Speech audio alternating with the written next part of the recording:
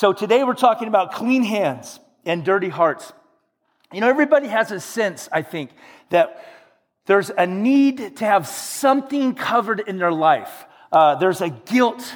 Our consciences, you know, before you're a Christian, you know that there's something internally wrong, the decisions that you make that you feel shame over or guilt over. I think everybody has that sense that there needs to be some kind of cleanness on the inside. And so through different areas of, you know, of life, religion, religious effort, even the fact people would go to church. I'm just going to go to church because then I'll feel clean. But even that doesn't even, you know, fix that, remedy that situation in our heart. The Bible says that for all have sinned and fallen short of the glory of God. So how does a person become clean?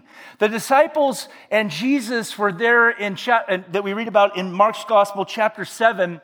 And the religious leaders had gathered, and the scribes had come from Jerusalem to do a little scouting trip because they'd heard that Jesus, they'd already had discussions with them. They knew the ministry was growing. They knew that the people saw him in the light of more than a rabbi, that he was the Messiah. Last Sunday, we talked about how the people had gathered to actually, by force, make him the king because they recognized that he was the king sent by God. He was their Messiah.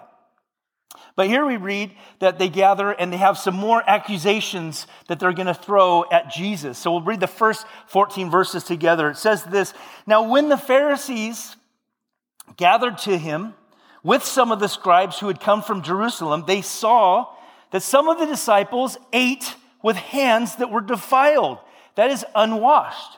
For the Pharisees and all the Jews do not eat unless they wash their hands, holding to the tradition of the elders. And when they come from the marketplace, they do not eat unless they wash. And there are many other traditions that they observe, such as the washing of cups and pots and copper vessels and dining couches. And the Pharisees and scribes asked him, 'Why do your disciples not walk according to the tradition of the elders, but they eat with defiled hands?' And he said to them, 'Well did Isaiah prophesy of you, hypocrites, as it is written, this people honors me with their lips, but their heart is far from me. In vain do they worship me, teaching as doctrines the commandments of men.'" Hundreds of years before this moment, Isaiah prophesied of this group of religious leaders. He says, "You leave the commandment of God and you hold to the tradition of men." And he said to them, "What a fine way of rejecting the commandment of God in order to establish your tradition. For Moses said, 'Honor your father and your mother, and whoever reviles father or mother must surely die.'" Pause for a second. You folks ever talk back to your parents when you were growing up? Boy, would not have done well in Galilee 2,000 years ago. I've never seen that verse in the family hallway, but that might be a good one, right? As for me in my house, no, man, I'm going to go over here to what Moses said.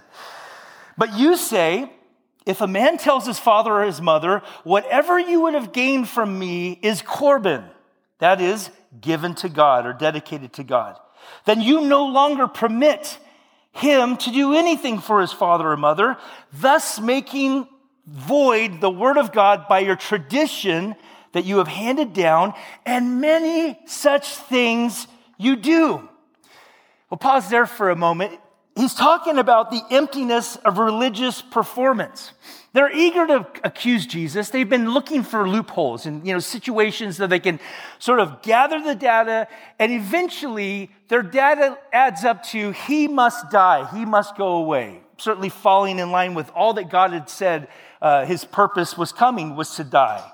But they wanted to get rid of him. And they're fault finding. They send the scribes from Jerusalem to just sort of check things out, and now they noticed as they're watching with a critical eye, his disciples ate with unwashed hands. Now, this wasn't about hygiene. This wasn't about, we raised 3 boys, boys are filthy and dirty and stuff. So before you start digging in the chips and stuff like that, first of all, no double dipping at the Hall household.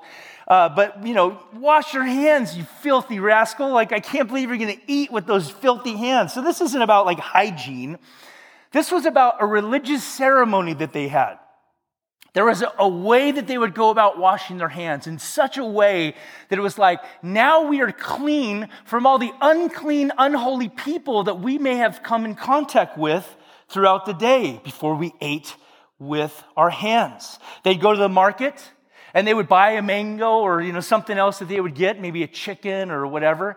And so, that guy that worked, at the farmer's market, I guess, if you would. Here's some eggs, and so, oh, thank you, here's your change. They would take the change, and because that a Gentile, or God forbid, a Samaritan or a woman had touched that coin, now I've touched it, I can never dishonor God. I have to follow the traditions. By the way, these are not things that we see God commanding the children of Israel to wash in a certain way. These were oral traditions that were passed down in the written form that they were following and adhering to. So there was a way they would go about it, the way the water would drip off their hands and off their fingers, and now they're clean.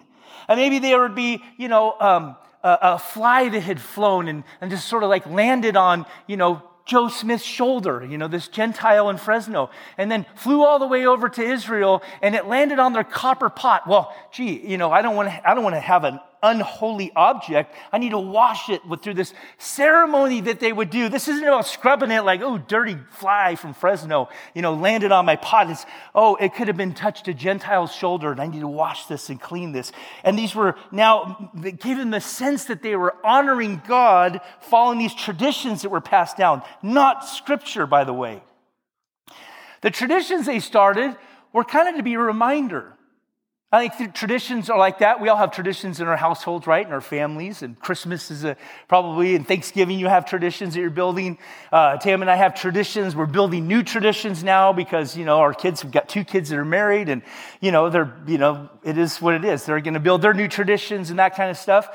And some of the traditions in your households, maybe if you broke them, it would be like what Moses said would happen to a kid dishonoring his parents. Like, you don't mess with mom's traditions. Their original intent was to remind them, guys, we're separate. We're people that are called out of this world. We're the elect ones that God has chosen, the children of Israel. We're his chosen people. And so they come up with this hand-washing ceremony to remind them, guys, we're holy. We're to be separate from this world. Well, now it had just come to this place where it was just a ritual. And it leads to pride. And that's what happened to them during this time. And they would wash the dishes too. Maybe we've got some traditions, right, that are religious practices that, we think are going to make us more holy in God's eyes. When you start to pray, you know what I mean? Like, have you ever prayed and then you forgot to say in the name of Jesus at the end of prayer? And it's just like, all that effort went to waste. Right, because I forgot those magical words. We pray in the name of Jesus, meaning we come by his merit. We have the door open to speak to God the Father through the work of Jesus Christ. Or maybe you grew up in a church and they prayed in a different kind of voice and you wonder, well, God won't hear my prayer unless I really get into that prayer. You know what I mean? In the name of Jesus, whatever it is that your tradition was. Some people think going to church, that makes them a Christian, right? Like, doesn't make you a Christian any more than going to Judy's makes you a donut hole or a maple bar. Traditions can be good as long as they don't challenge, in this case, the scripture, the word of God. The American church has a lot of traditions that we don't find in the Bible. There are all kinds of traditions maybe you grew up around. The kind of rule of thumb is, what are we going to hold to as Christians? Things that are like, ought to be in our life. Did Jesus practice it? Did the early church practice it? Do we see it in the book of Acts? They took communion. They baptized people, right? And do we see it taught about in the New Testament letters? That's sort of like the ground rules for what is like the thing that ought to be a part of the Christian's life. Things that Jesus did, things that we see the early church do, and things that were taught on in the New Testament letters. That's it. But we add things, I was thinking today, I remember the day that we just said, you know what, we're going to be a jean short-wearing church. We want to let people come as they are. And I remember actually going up to the oldest person at our church who I thought was the most religious person, Sandy and Lyle. Remember them? They're living in Texas now. And I went up to say, Sandy, I'm thinking about just like wearing jeans every single week. She's like, oh, I think you should wear jeans. I want people to feel like they're welcome to come here. And if you got your shiny shoes on and your slacks, and I'm like, praise the Lord. Thank you, God, for sending Sandy so I didn't derail our church and I'd be wearing a tie right now, which wouldn't be bad either. But I think you get the point. Does it really matter to God? I think that's where our issues are. If you're a shiny shoe church goer, awesome. But you're not more holy than a flip-flop wearing person. In fact, I think I would argue that Jesus probably looked more like rainbow flip-flop wearing guy than perhaps shiny shoe guy. Music. We get weird over our music. Like my grandma grew up playing the organ at her church, and then remember, guitars and drums, right? It was a Daryl Mansfield song, right? Why should the devil have all the good music? Maybe you guys remember that song. It's like, does it really matter? What is God looking at when he looks at his people gathering weekly together? He's looking at our hearts. So music, guitars, drums, shiny shoes, flip-flops, any other thing that we might add to. Where the Bible is silent, we should be silent too and not create these traditions. Philosophies that people hold to. I know the Bible says this, but gosh, did you hear Oprah the other day? I mean, it's just like she's the Messiah, or used to be, I guess. We live in a day where there's a lot of cultural Christianity that we got to make sure that we don't impress on other people as if it's biblical Christianity. So Jesus calls them what they are, stage actors. He says, you're just acting. You're putting on a show. You're a hypocrite. That's what literally the word means. And your worship is in vain. You worship on the outside, but your heart is 1,000,000 miles away. It's all external. The hand washing, the ceremonies, the rituals that they participated in. As Jesus says, it's not just this issue and many such things you do. Well, it all adds up to that you're a hypocrite because you're not worshiping from the heart. You're also a hypocrite because you're putting the commands of human beings, as Isaiah said, as if they're equal or even greater in some cases than the scripture. That's what they held to. Jesus said, blessed are the pure in heart, for they shall see God. It's all about a heart issue, right? An inward love for God, not just an outward adherence to it. We see that Jesus teaches that, connects the dots. Here's the commandments of God. Thou shalt not murder. But Jesus says if you have hate stirring up inside of your heart, you might as well have just killed them, right? Adultery. We know, think of the destruction of adultery in our world. How many families of ours just collectively in this room have been destroyed by that? But Jesus says, but internally, that allowing lust to remain there and to thrive in your heart, it's going to lead to that act. It's a heart issue. It's not just I didn't murder anybody. Have you ever met people that have never murdered anybody? A lot of us in here. I mean, I'm venturing out and say all of us in here. But you ever met a hateful person? And you just go, like, I know I've talked to murderers in the past. I know I've met with them, I'm sure, at some point, in my life. That's kind of creepy to say, isn't it? It's sort of strange. And I would much rather have them as, I don't want to say that. I'm going to backtrack a lot right now. Being around a hate-filled person with a religious exterior is one of the grossest things I've ever seen, right? When you just go, and you think that God applauds because you do this and you adhere to that, and you have your rituals and your ceremonies, and your heart's 1,000,000 miles away. Isaiah's quote is saying they have no heart commitment to God. It's just to be seen as holy and to feel holy too.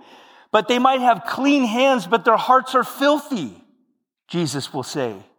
There's a danger for you and I. We could fall into the same kind of ritual traditions too. Our devos, our going to church, our singing worship songs. I think we've all had the tendency to have our mind drift a little bit to worship. oh, did I switch out that player who has a bye week this week? My fantasy football? Oh my goodness, I've got so much going on this week as we're singing worship songs to God. We can get into our devos. Just check it off. It's on my task list every single day. Devo and prayer time. I wonder how many moments have been before the Lord where it's just that, task list, right? Oh, I read through the Bible this year. Should do it again because it didn't work very good, right? Keep your heart in a place where it's, Lord, I want to live from an internal vantage point, worshiping you who in the very core of who I am, and not just external things.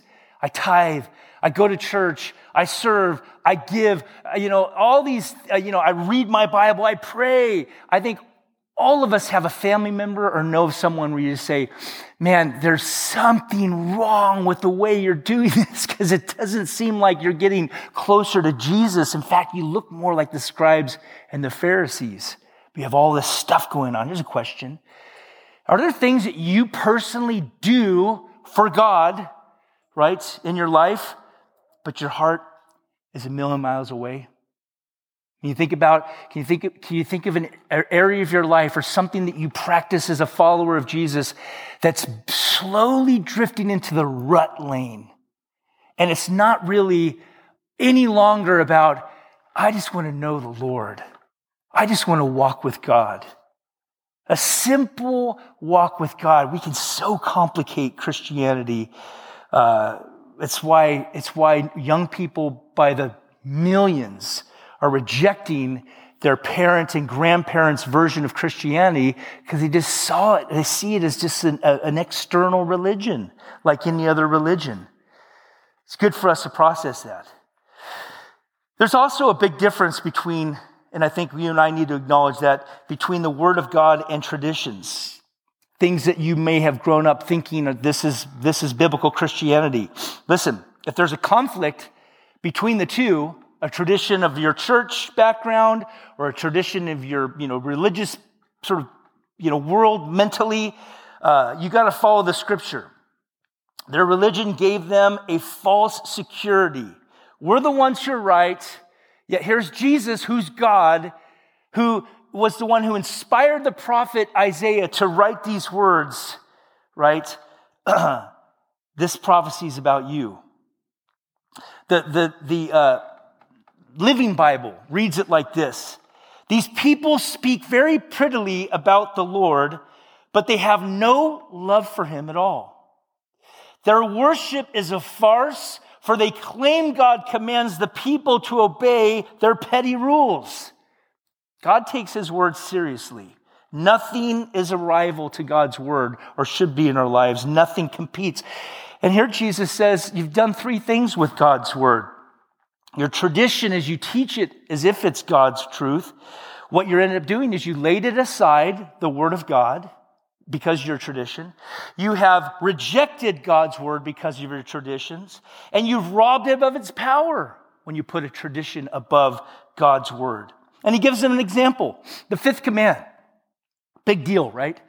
Paul says in the New Testament in Ephesians chapter 5 or 6, to children, obey your parents. It's the first command with a promise attached to it. You'll have a blessed long life if you seek to honor your father and your mother. And then Jesus adds, and Moses also said, anyone reviles their father or mother, they should be put to death. So this is kind of a big deal, right? Part of honoring your father and your mother is to take care of them when they get old. You know what I mean?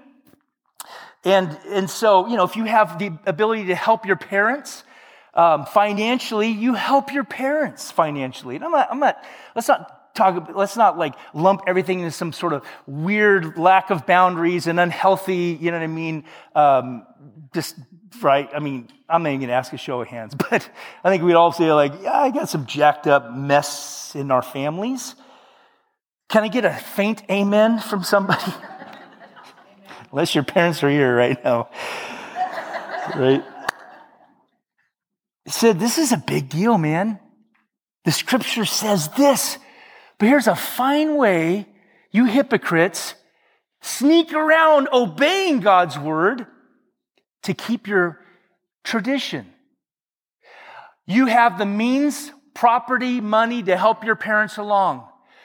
But there's this new little law or tradition that was held at higher than the law in their minds, is that if you said, this is Corban, let's say I've got, I don't know, some land, and I sell corn from that land. And I said, you know what, Mom and Dad, gosh, I know it's hard. Love to help you. But that 100 acres of corn is Corban. I mean, it's been dedicated to God. And that means that the only person that can benefit from it is the person who owned it and dedicated it to God. I mean, it's like your kids on Halloween night, they come home and they got that 100-gram bar. You say, listen, kids, let's talk about giving and tithing and all that kind of stuff. Your dad's a pastor. Let's talk this through, right? What is a tithe? It's 10%. Every 10 pieces of candy. Who gives out those little corns, by the way? I mean, you know that neighbor hates those kids if they're given the little... Does anyone like those little candy corns? You do? You guys really do? Wow, man. It's like a unicorn I think I've seen.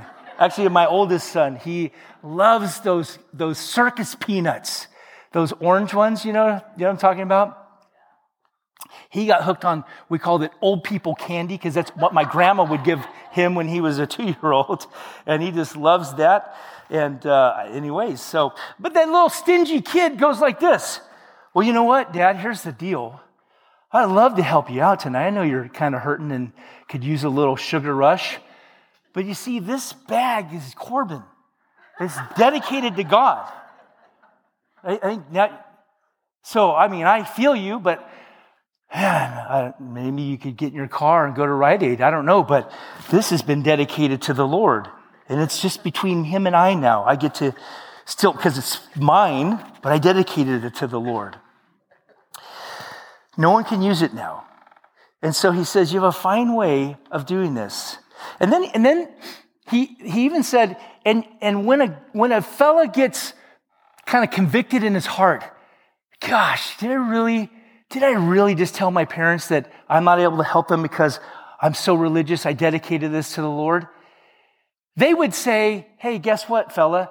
In the law, it says that when you make an oath, he says, you won't even let them back out of it. It's not even a real command in the first place, this tradition of Corban. He says you no longer permit them to help their parents because that thing was dedicated, that they'll benefit from it if it's, dedicated to the Lord and they want to give it to the temple, the priests and the Pharisees and the religious leaders can participate. And Jesus says you have hundreds of traditions like that. Here's a lesson that we gain from this understanding of having clean hands but dirty hearts. Number one is this: a clean heart doesn't come from religious effort. You have a dirty heart, I have a dirty heart, but going to church, putting a show on, trying harder will never clean your dirty heart. Religious effort can't do it. It says, guys, wash away. But your issue is deeper than you touched a coin from a Gentile.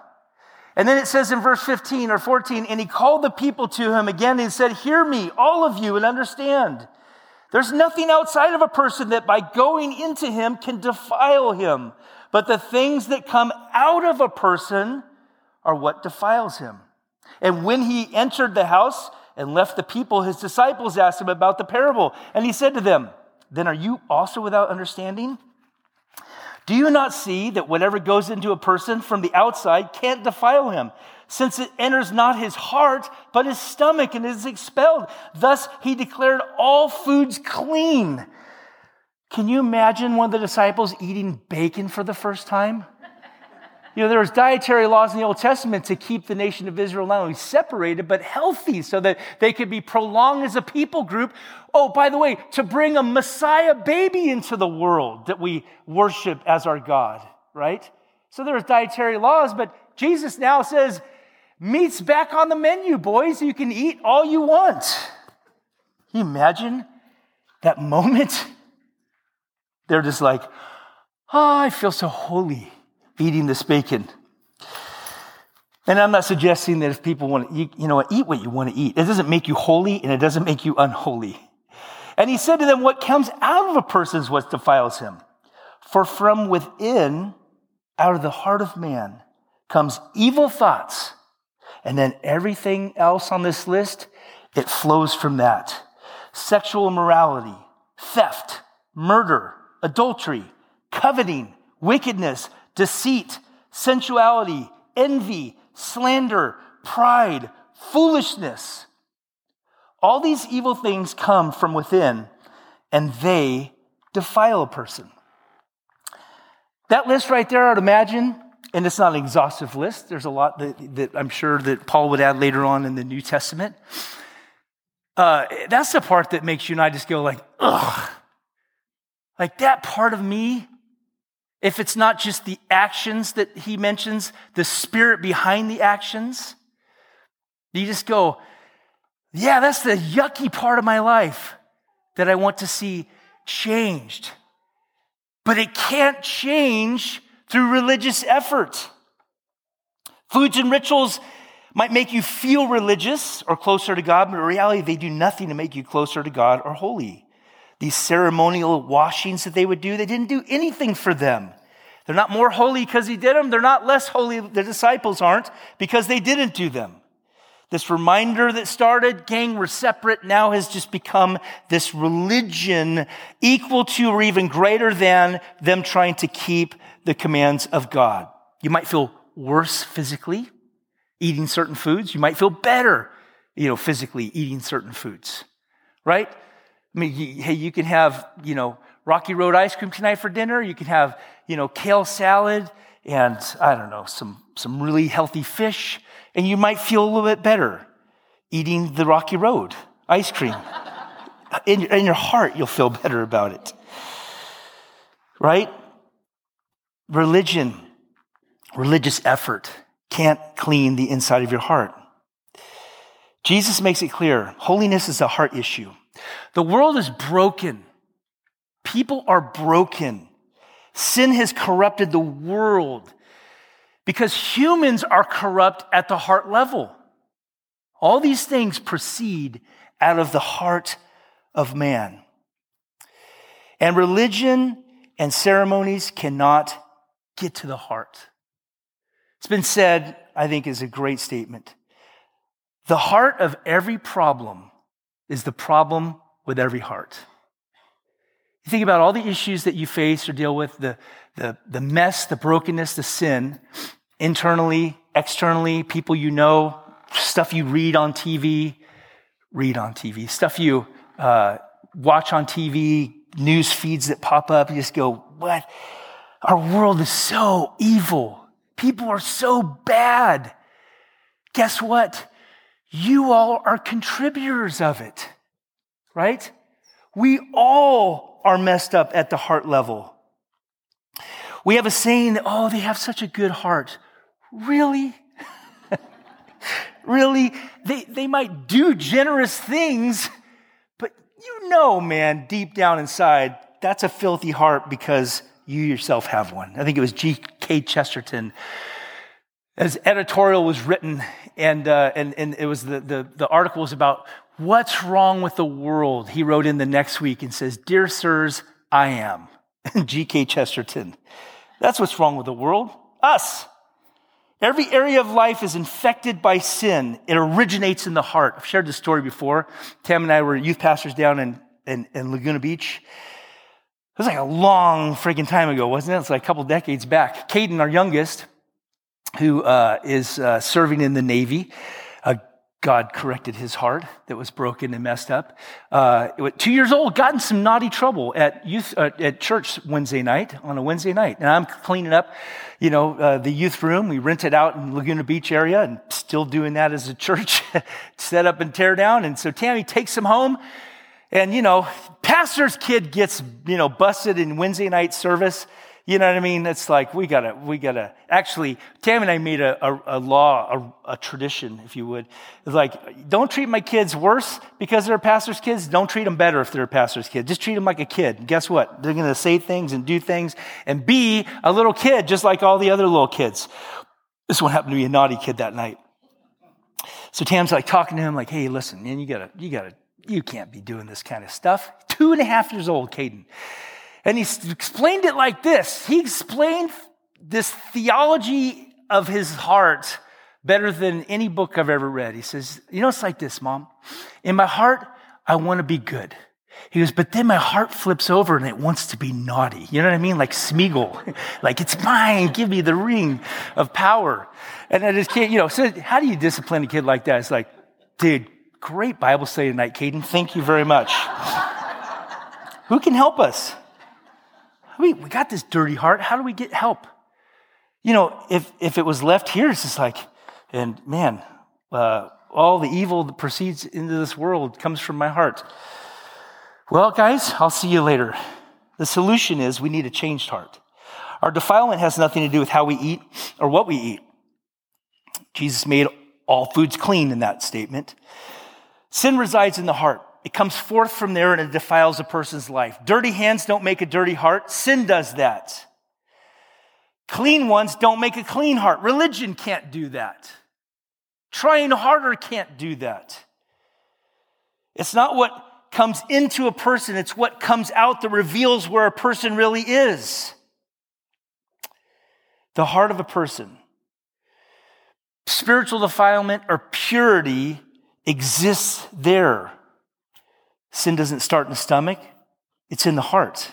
And it comes out revealing, all the true impurities of our life. And external rules can't change that. So what can cleanse us? Rituals and ceremony? Trying to keep the law? There's a lot of people that's like, man, I'm trying to get, in a right relationship with God. I'm trying to keep the law. Okay, how's that going? Well, it's not going so good. Have you ever read through the 10 Commandments and then realize it's not just the act, it's the spirit behind the commandments? Then you go like, we've broken all 10. Before you even had lunch, you've broken all 10 commandments. No religious effort can do it.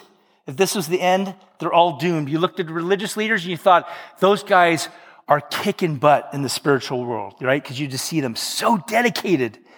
And if those guys are having dirty hearts and can't clean it up by doing more, how are we going to? How can we be clean? Well, here's the second lesson. Clean hearts, it comes only through the work of Jesus Christ. His work is the only thing that can clean our filthy hearts. To be right with God, we need a cleansed heart. Humans are sinners. We're unable to change or control our nature. This is why Jesus came, to die for sinners, to make a way for us to be truly clean. Paul describes it like this in Romans 3. He says, for no one, in verse 20, can ever be made right with God by doing what the law commands. The law simply shows us how sinful we are. But now God has shown us a way to be made right with him without keeping the requirements of the law, as was promised in the writings of Moses and the prophets long ago. We're made right with God by placing our faith in Jesus Christ. And this is true for everyone who believes, no matter who we are. For everyone has sinned. We all fall short of God's glorious standard. Yet God, in his grace, freely makes us right in his sight. He did this through Christ Jesus when he freed us from the penalty for our sins. We used to sing a song way back in the day in church. What can wash away my sin? Nothing but the blood of Jesus. As an 18-year-old new Christian, that sort of creeped me out. I'm not going to lie. It's like, blood? What are you singing about here? What can make my, what can wash away my sins, the stain in my heart, the corruption that Jesus described that I know is real and true? Nothing but the blood of Jesus. It needs cleansing. It's only through Jesus that it can happen. And then, by the way, when you read through that list, Jesus begins to change us. We're new creatures now in his sight. We get a new heart, Ezekiel tells us. And then he begins to change us from the inside out. Not a religious effort. Go to this class, do these 10 things, and you'll have a heart that's pure, and you'll be able to live out the Christian life by doing all these things. Guess what? You know what it comes by? It comes by simply walking with Jesus on a daily basis. Confession and repentance. Lord, there's theft in my heart. God, there's envy in my heart. God, there's coveting in my heart. And just see it pop up. Lord, I just want to confess that to you. Guess what? As you and I become a disciple, really an apprentice of Jesus, where every single day we're spending time with him, every single day we're allowing him to mold and shape our thoughts and our actions. Every single day when we cross that line and say, you know what, Lord, that was wrong of me to talk to my spouse like this, or to talk to my, coworker like that, or to make this decision, right? Because, I want people to be impressed by me, so I need to buy crud. You know what I mean? And you go, Lord, that's just a coveting heart. I'm just trying to get people to think something of me that I know and you know isn't true. We just go, Lord, I want to surrender that to you as well. That's what happens. And he changes an angry, selfish, lustful, coveting heart into a new one that starts living out this new humanity as an apprentice of Jesus. It's Paul that tells us how we're forgiven and cleansed. In him we have redemption through his blood, the forgiveness of our trespasses according to the riches of his grace. Faith in the Son of God can wash away our sinful hearts and make us new. And that's also how he changes us as we're new creatures in him. We accept his free gift of eternal life. We believe in his death and resurrection from the dead, and he died in our place. And he gives us a new heart. And as we grow in him, as an apprentice of Jesus, as a man and woman who reads our Bible and allows it to saturate our soul, we meditate on it, we seek to apply it to our life, we pray it into our life. Lord, I want to become more like this of what I'm reading here in your word. Man, he begins to sort of change us at the heart level. I think all of us, we want to be more fruitful. I want to bear fruit. Right? I want to be more loving. The fruit of the Spirit is love. And then it's broken out and described.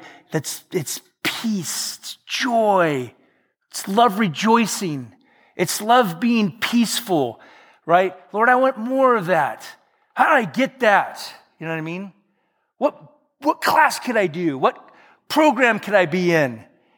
It's a long journey of walking with God. How many of you guys have been walking with God for over 20 years? Anybody here today? Yeah? 30 years, 40 years. How many of you guys are 40-year people? Did some math. I'm like 30-something maybe years, I guess. Isn't it amazing how much dirt is still there?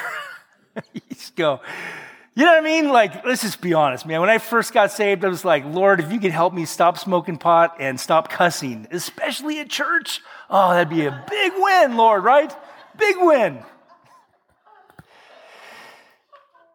And then you start doing the real heavy lifting. You're going, oh, that's the easy stuff, right?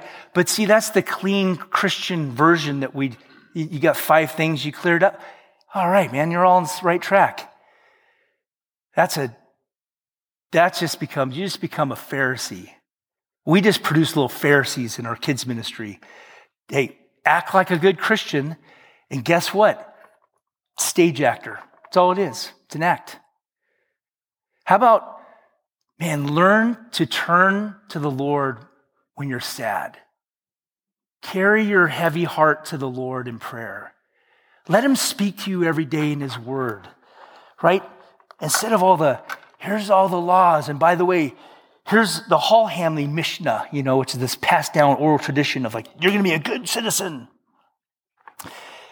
Walk with God, and you will realize, that he's making you more into his image, and you'll also realize there's a long way to go. And that's the good news. I love that Fuego reminded us this morning that, man, God takes us right now, accepts us right now, who we are right now, doesn't turn us away. It's a great reminder when you think through the past week and you go, I failed here, Lord, and did I pray enough for today's sermon? Did all these different things, and you just go, man, Lord, you knew who I was going to be next Monday when you allowed me to be a part of your kingdom and welcomed me and adopted me as your son, before I had a chance to do one good thing or one bad thing. So today, man, you go, Lord, thank you that that's how I get clean, is not more effort, not trying harder. I'm clean because of the blood of Jesus. And God, thank you that you are on a journey with me to change that angry, selfish heart into a loving, living an other-centered life, because I'm spending time with you as a disciple. That transformation comes not through rituals, friends. It comes through walking with God on a daily, consistent basis. And when you leave your Bible on the bedside, you don't read it for a week or a month or whatever, the first moment you say, I need to spend some time with the Lord, it's not like you open it up and it says, where have you been? Right? Your grandma her voice will come in your ear. You need to get back to church. She's right, by the way. But that's not how God is. It's only through faith in Jesus Christ that we can be clean. That's the best news we've got, right? What great news. How do you get rid of your dirty heart? You bring that filthy thing to Jesus, and he gives you a new one, and he forgives you of your sin. And then, by the way, he helps you transform into a different kind of person, because now he's in your life. Let's pray. Lord, thank you. God, thank you for a reminder today for all of us. God, I'd imagine that we have some recovering, hardcore churchgoers that, Lord, have, Lord, all from a pure heart, Lord, of just wanting to do right.